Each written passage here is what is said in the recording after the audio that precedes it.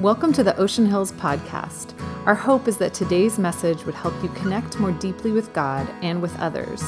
If you would like more information on what is happening in the Ocean Hills community, check out our website at oceanhills.org or download the Ocean Hills app. If you are encouraged by our ministry and would like to partner with us financially, you can give through your mobile device by texting Ocean Hills to 77977. We hope you enjoy this message. All right. Good morning, everybody. So fun to be here. I'm Pastor Jono, one of the pastors on staff, and I get to work with awesome people like Brandon and Jacob and others. And John, this week, our lead pastor, is at a wedding in Portland with one of our founders. His child is getting married, so he's up there, and he's just enjoying that. So I get a pinch hit today. And this is, am I a little hot here? Am I okay, Donahue? I am a little hot, I know, seriously. Thank you. Whoever said that over here, Scott Lasea, thank you. Woo! Man. Yeah, so distracting. This is, bringing a word is so fun. And it is so hard at the same time. And so can we just praise God for a moment for John? He's not here. We're just going to praise God. You know, he can't get a big head because we can just praise him without him here. And just thank God for John and the messages that he brings us week after week. Can we do that for a minute? Just thank God.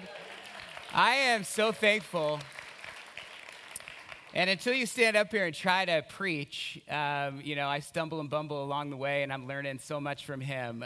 You don't realize how hard it is, but it takes a lot. And I'm nervous this morning. God's going to do something good, and I'm excited about what he's going to bring.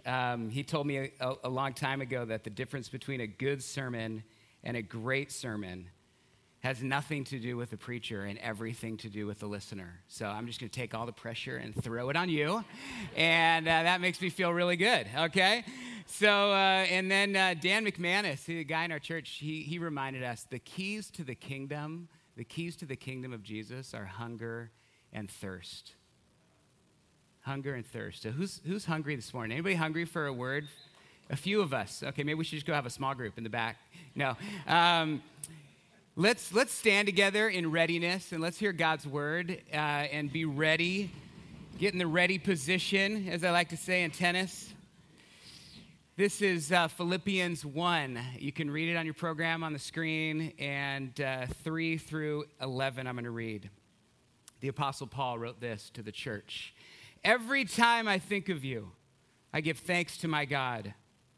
Whenever I pray, I make my requests for all of you with joy, for you have been my partners in spreading the good news about Christ from the time you first heard it until now. And I'm certain that God, who began a good work within you, will continue his work until it's finally finished on the day when Christ Jesus returns. So it's right that I should feel this way about all of you, for you have a special place in my heart. You share with me the special favor of God, both in my imprisonment and in defending and confirming the truth of the good news. God knows how much I love you and long for you with the tender compassion of Christ Jesus. I pray that your love will overflow more and more, and that you will keep growing in knowledge and understanding.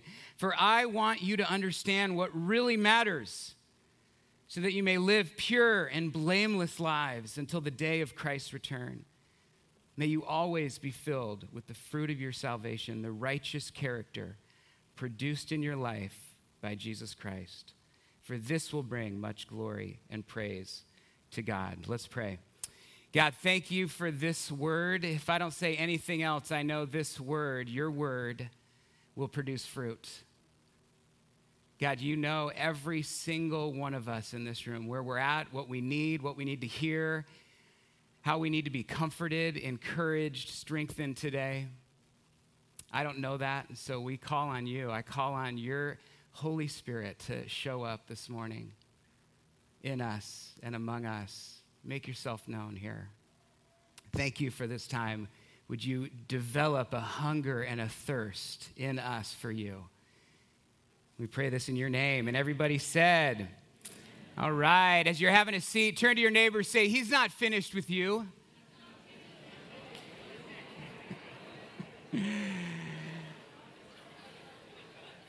It's Labor Day weekend. Labor Day is the day that we celebrate work.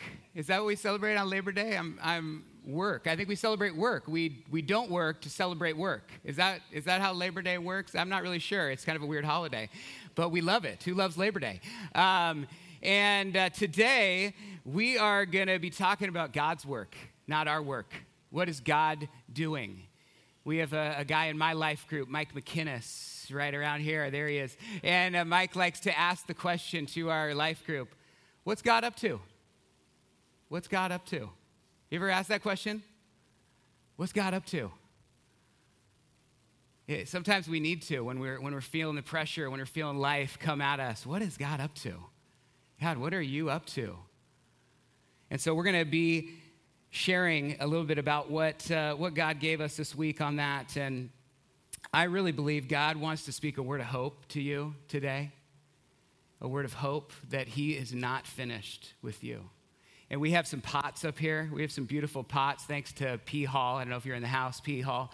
But Patrick Hall let us borrow these. And they're a visual reminder today that God is at work, that he is not finished, that he is molding and shaping and pressing and making something so beautiful that we see down here on the communion tables. This is our visual reminder today. Isaiah 64:8 said this, "But now, O Lord, you are our Father. We are the clay, you are our potter, and all of us are the work of your hand." The work of your hand. We just see the Apostle Paul. I mean, we just read what he wrote to the Philippians. Do you know about the Apostle Paul? What kind of guy he was? He was a hater. He hated Christians so bad, he would go on mission, right, to hunt them down, to find them and to throw them in jail or to have them killed. He hated them. How, is this the same guy that wrote this? That authored this? It is. How do we explain that? What's God up to? What's God doing? I'm trying to keep it simple today for us because it is a holiday weekend. Our brains are, a little on vacation. So these are the two things I'm going to be talking about. What is God doing and how's he doing it? What is God doing and how is he doing it? Can you track with me on that? What's God doing and how's he doing it? First, what is God doing? We're gonna look at just dissect a little bit in verses 9 through 11. And first, Paul says, "He who began a good work in you will bring it to completion." Who started the work? God. Who finishes the work? God. Why do we think we're the people in the middle doing the work? It's God that does it. He does it all. He does the beginning, the middle, and the end. He is doing the work. And he gets all the glory and the credit because he does the work, right? Our job is just to submit, to let him mold and shape us. And so Paul, I think these verses 9 through 11 give us a glimpse of what he's doing. What does he want to do in us? And let me fly through these. We're going to do a little Bible study this morning. You okay for that? You okay, a little Bible study? Okay.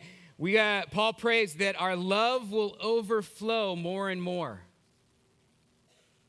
God wants to increase our capacity to love everyone always. That is what he is doing. He's increasing our capacity to love. The quantity of our love would grow. You ever see those families with like 10 kids and you're like, how on earth? How did they do that? How do they love all those kids the same? Well, God does it. God increases the parent's capacity to love. He increases your heart to do what he wants you to do. That's what he does in us. But it's also in quantity. He wants to increase the quality of our love in knowledge and understanding. Those two words go back to love. They qualify love in some ways. So God wants us to know how to love each other. He wants us to know and to be wise in how we love each other. Yeah, I've been married 21 years, and I think I know a little bit about how to love my wife. I know she wants and needs and feels loved when I spend time with her undistracted. Anybody else in that boat? I know she feels loved that way. And so I could give her all the gifts of the world, keep showering her with gifts, but what she really wants is quality time. God wants us to know how, he wants to fill us with the knowledge of how to love each other in this community. The only way to do that is to spend time together, to know each other, to listen, to get into each other's lives. He also wants us to be wise in our love with each other. You know, I could say I'm such a great dad. I work 80 hours a week, and I love my kids so much because I just keep, getting side hustles and working, and I'm providing all this amazing things for them. And what really they need is my presence. What really would be loving would be to spend time with them and to be the dad I need to be to them. It's not to work 80, 90 hours. That's wisdom. That's how we love in wisdom. So God wants us to love in knowledge, and he wants us to be wise in how we love each other. Verse 10, God wants us to understand what really matters. He's rearranging our priorities. I think it's Dietrich Bonhoeffer in Life Together says the community of Jesus is a reordering. When we come together in Jesus, he reorders our priorities together. That's what he wants to do. He wants us to know what really matters. Isn't it so easy to get distracted by things that don't matter? It's amazing how much information we have coming at us. When you turn on the news or you look at social media, instantly you are into the realm of things that don't matter, I feel like. You're starting to think, you're starting to get anxious and fearful and jealous and discontent, and that's a sign that I need to stop and get quiet and realize, God, am I focusing on things that really matter? What really matters? There's a great story with Martha and Mary. Some of you know, two of Jesus' followers, two of his best friends, and he went over to their house to spend time with them. And Martha, a lot of you know the story. Martha's busy. She's trying to have it all together. She's trying to do it all. She's trying to get everything ready and cook the meal and clean the house and do it all and get ready. And Mary is just sitting at the feet of Jesus, just being with him, spending time with him. And Martha gets frustrated and she gets mad and she says, Jesus, don't you care that I'm doing all the work around here? And what does he say? He says, Martha, Martha, you are worried and upset about many things. What are you worried and upset about this morning? What are you worried and upset about? What really matters? I love this little verse, Micah 6:8. It's really simple. It says, he has shown you what is good and what the Lord requires of you, to do justice, to love mercy, and to walk humbly with God. Simple. That's what God wants, to keep it simple. And he goes on, Paul goes on to say, so that we can be pure and blameless. Pure is completely sincere. Blameless is not offensive, it's not hurtful. And one commentator said, when love abounds in a community, it's characterized by a pure desire to serve one another rather than envying and hurting each other. Don't we want that in our community?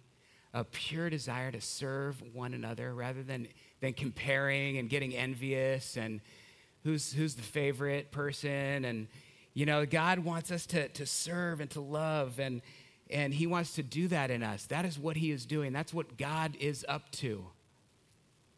And then lastly, we're filled with the fruit of that we would be filled with the fruit of our salvation, the righteous character produced in your life by Jesus Christ. And the image here is a vineyard. It's a vineyard just blooming with many, many grapes, or a tree by a stream that's just super fruitful.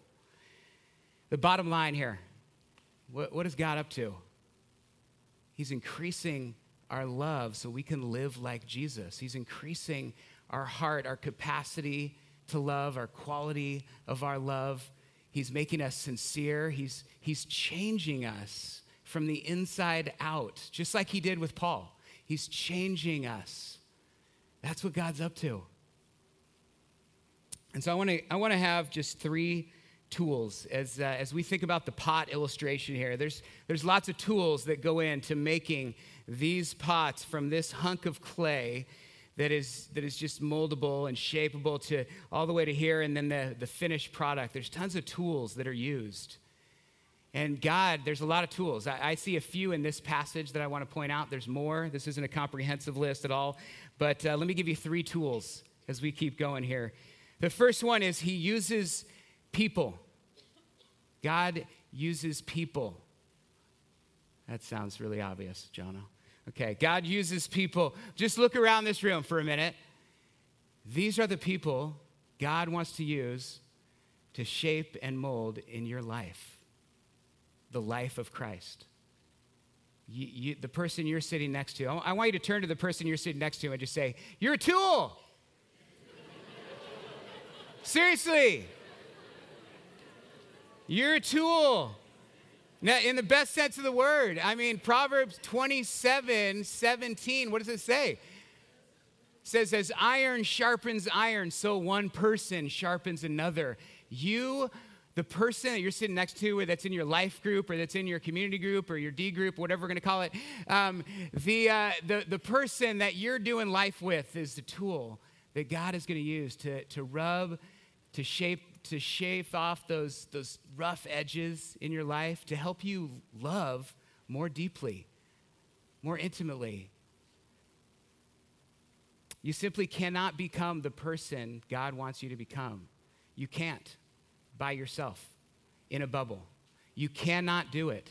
God calls you into community to shape and mold you. If you think that faith is just this individual thing that I just believe what I believe and that's it, no, I don't need to talk to anyone about it, it's not. That's not the faith of Jesus Christ. Jesus calls us into a community where we learn to love and shape and mold each other and press on each other. There's a word here in the scripture in verse 5 for partnership in the gospel. It's this word koinonia. Maybe you've heard it before, the Greek word koinonia. And there's a whole theology of koinonia in the New Testament that Paul develops. And it's really about sharing life, sharing in ministry, sharing in suffering, sharing in mourning, sharing in celebrating. It's this deep sense that we are going to share our lives together. And that's what God's going to use to shape and mold us as we share. This partnership, this koinonia. It becomes a family that's stronger than blood. A spiritual family that wants your best, that wants you to live your best life. That's what koinonia is. That's what we're called into. We've made faith such an individualistic thing, and faith is personal, but it's not private. It's a personal thing, but it's not a private thing. Thoreau said, most people lead quiet lives of desperation. I know for me, most of my profound seasons of growth where I actually get to see, a lot of times you don't get to see yourself growing, but where you can feel yourself growing and developing into more Christ-like character, into more patient and forgiving and loving person. Most of my profound times of growth have been when I've risked and stepped deeper into community and opened my life in a deeper way and been more vulnerable and more real. That is what God uses when we step in. Are you willing to do that this fall? Are you willing to just take a risk Maybe you've been sitting in the back. I met a guy who's been sitting in the back for 10 years in our church, and he said he wants to be part of a men's group. And it just so encouraged me that God is speaking, even to the back row back there. He's speaking to you guys. But just take a risk. Jump into a life group. Jump into the 40 days of discipleship, spiritual friendship, serve teams, ministry teams. We have so many opportunities. We got a great class coming up called Emotionally Healthy Relationships. If you need that this fall, that's going to be coming out in September. Come experience someone praying for you. This is part of our community. We have every week people up here that are ready to speak God's promises over you, ready to share a blessing over you and pray with whatever you're going through. That's a great step. It's a battle. This is a battle to stay in community, isn't it? There's part of us that just wants to run away. It gets too scary. It gets too hard.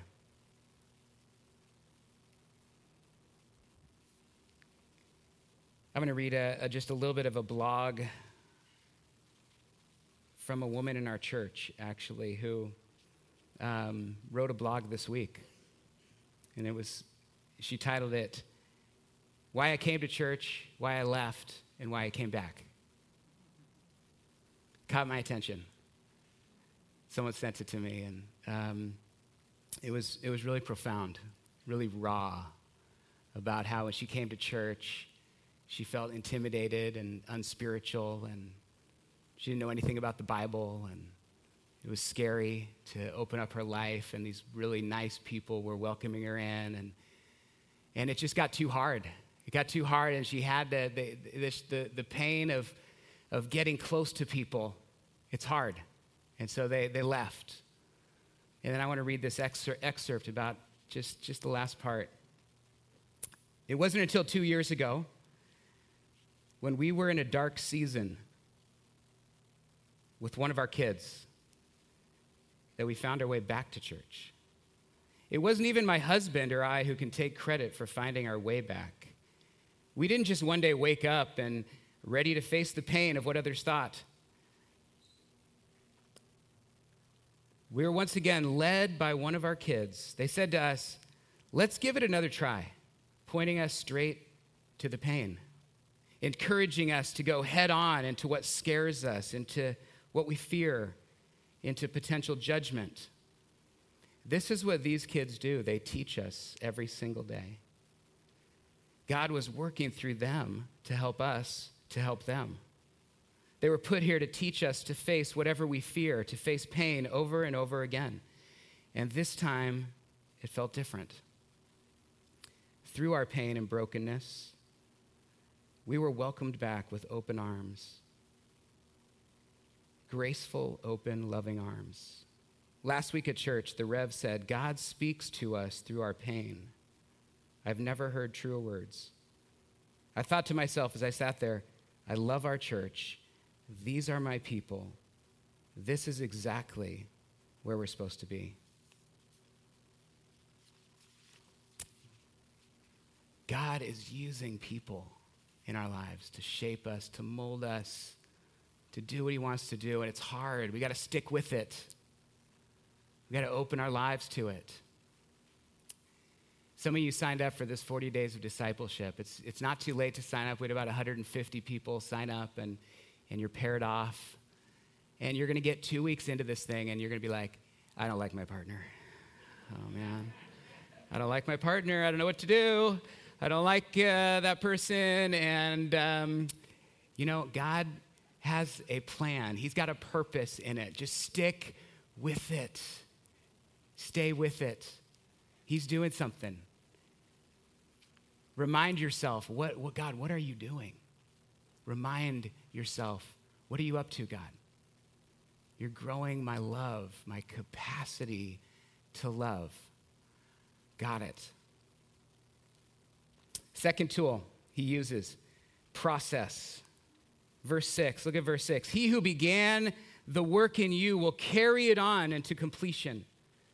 The Message says God is going to keep at it. The New Living Translation says continue his work. The Passion Translation says, faithfully continue the process of maturing you, and he will put his finishing touches on it. You guys, we're in process together, right? Amen? We're in process together. We don't like process very much, do we? It's kind of messy. It's not like you become a Christian and poof, all of a sudden you magically know all the Bible verses you're supposed to know, and you are super kind and loving, and you're amazing and forgiving, and you don't hold anything against anyone anymore. That's not what happens. You enter into a process where God is transforming you. It's a process. Think about the process of clay being formed into a pot. The process of pushing and pressing and fire.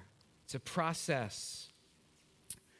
One pastor said, God's work in our lives is not like an inoculation.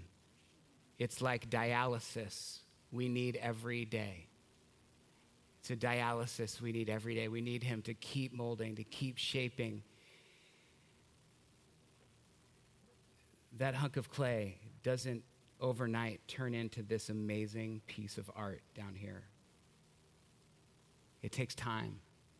It takes mess, doesn't it? It's messy. Process is messy.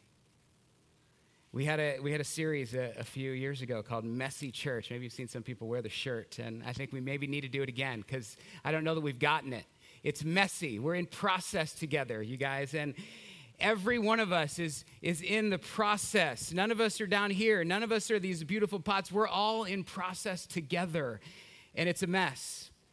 So if you're not a mess, something is wrong, partially, if you have no mess in your life, because process is messy, and we're told we're in process. Let me give you permission to be a little messy in this place, okay? Or a lot messy.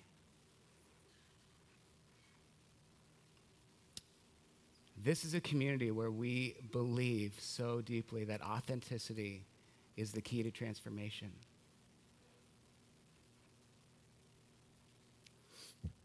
You can come and share that you're confused, that you're hurt. This is what life groups are about. We do life together. There are times where we struggle to believe God is good. We need each other. We feel alone. We feel inadequate. We feel insecure. And we just want to cover up that mess sometimes. Don't we want to pretend like, oh, we're in process. This is awesome. Everything's great.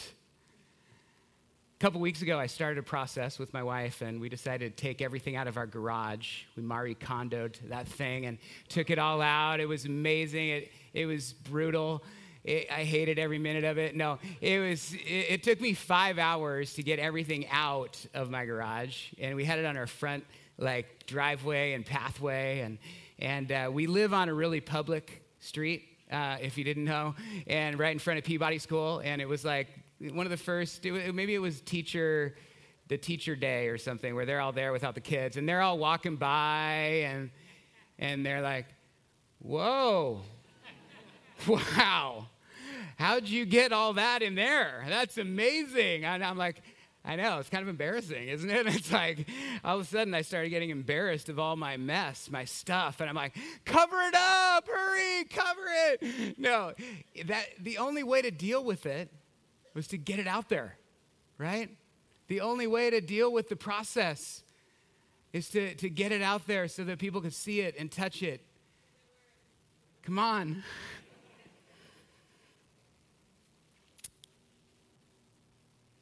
We are in process. Don't spend any more energy covering up your mess.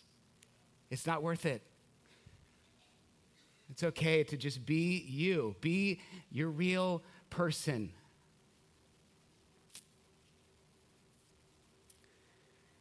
Let me bring us to the last tool. We got to close up. People, process, pressure. Pastors love P. I don't know why, it just happens that way. Paul reminds us that he's in chains for the gospel. He's under pressure. He's in chains. Pressure happens in our life when things don't work out the way we think they should, right? That's when we feel pressure. We think something should go a certain way, should look a certain way, and it doesn't, and so we get pressed. Pressure is one of God's tools.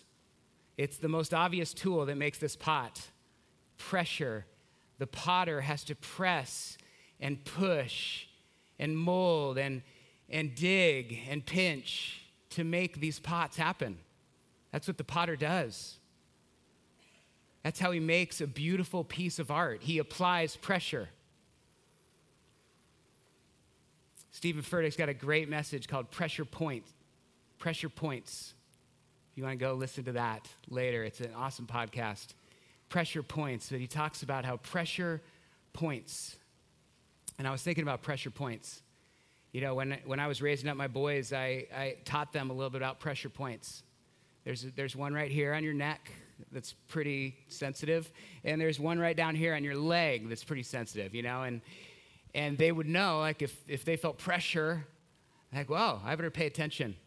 This is important. Pressure points to purpose. It points to what God is doing. It points it to us being attentive to what God is up to.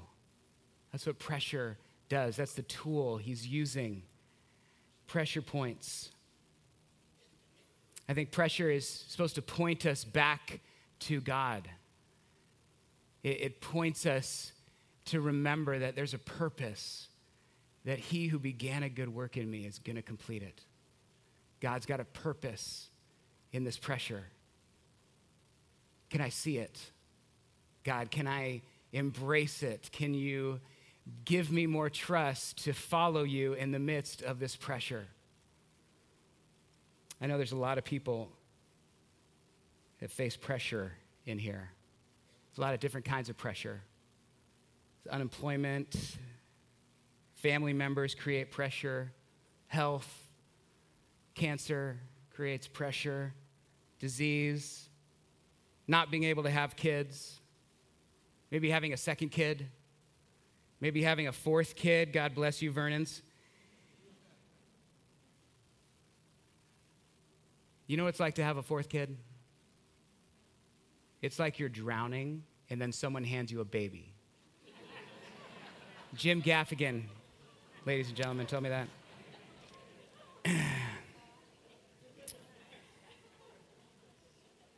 Some of them we want, some of them we don't want. But things like teenagers apply pressure. I have a teenager in my house now. There's a new pressure in my house. It's pressure. Can I trust that pressure is part of God's plan? That's the question. Is God, what is he up to? Why am I feeling this pressure? Can I point and say, God, I need you to show me what this pressure is all about. Why are you letting me go through this pressure? God is finishing the work he started, friends. He's going to finish it. He's doing it. Our job is just to get back on the potter's wheel and let him do it. Let grace transform us. I'm going to invite the band up. And I'm going to put up 2 Corinthians 4 as the band comes up. And I want to close with this passage. It's so powerful.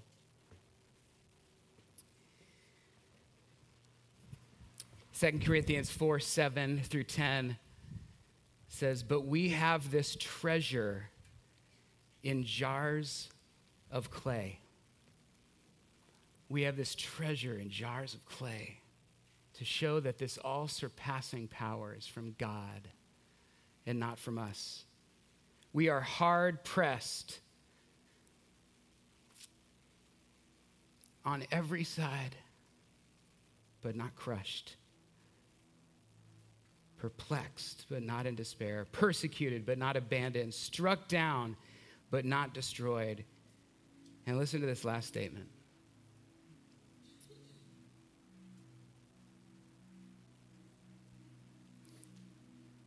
We always carry around in our body the death of Jesus so that the life of Jesus may also be revealed. As I lead us to the table this morning, just think about this. We are created to hold the power and the presence of God Almighty. We are a vessel, and God wants to put his power and his presence inside of us, and we get to access that through faith. This is such a tangible symbol of that as we partake of the body and the blood, that his presence is in us. And that's so awesome that we get to do this. We get to remember God has a plan for the pressure. God is taking us through a process. And when the pressure comes, and it will come, we're reminded that the power in me is greater than the power that's pressing in on me, right? The power that's inside of me is greater than any power that could press on me.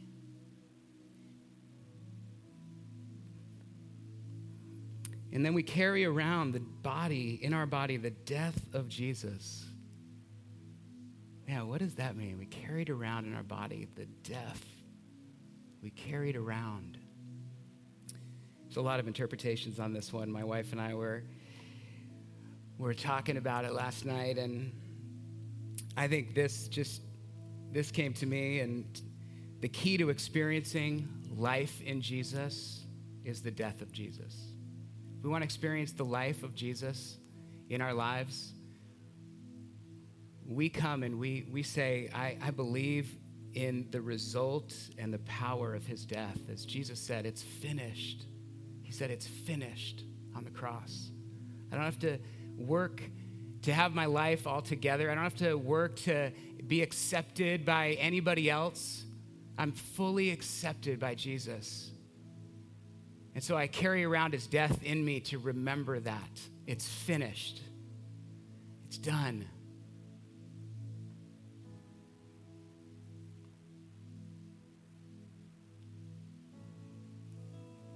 On the night he was betrayed, he took the bread and he broke it. He said, this is my body, broken for you. And in the same way, he took the cup.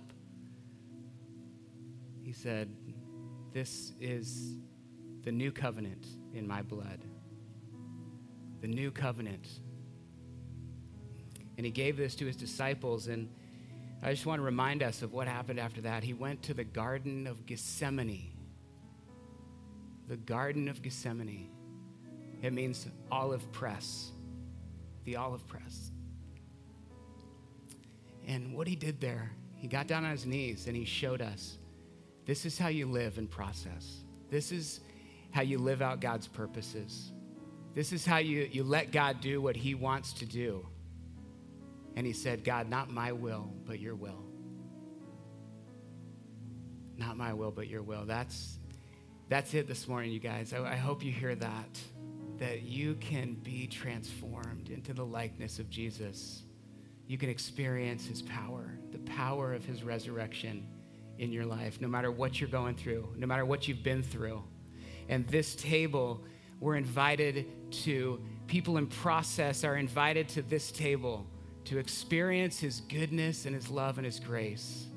And so as you come, you can just dip bread, you can put it in the cup and partake, carry around the death of Jesus with you. And we're going to have some prayer people up on the sides. We'd love to pray for you. Let me say a prayer. God, thank you so much for what you're doing, what you're up to. We look at these beautiful pots here, and God, you are creating something so much more beautiful than we could ever dream or imagine from that hunk of clay over there. You're transforming each one of us in this place. You're transforming this community to be a people that reorders our life around you. God, would you move this morning? Would you, as we worship you, would you come and help us to experience your power and your love and your presence in just a real way, God? We worship you this morning for what you're doing. We praise you for what you're going to do in the future. God, we thank you. Thank you for being here with us. And all of God's people said, let's stand up together. Let's worship. When you're ready, you can come have communion. And enjoy the presence of God. Come get some prayer. Before you re-enter your day, we hope that you will take just a few moments to pause and respond to what God has put on your heart through this message.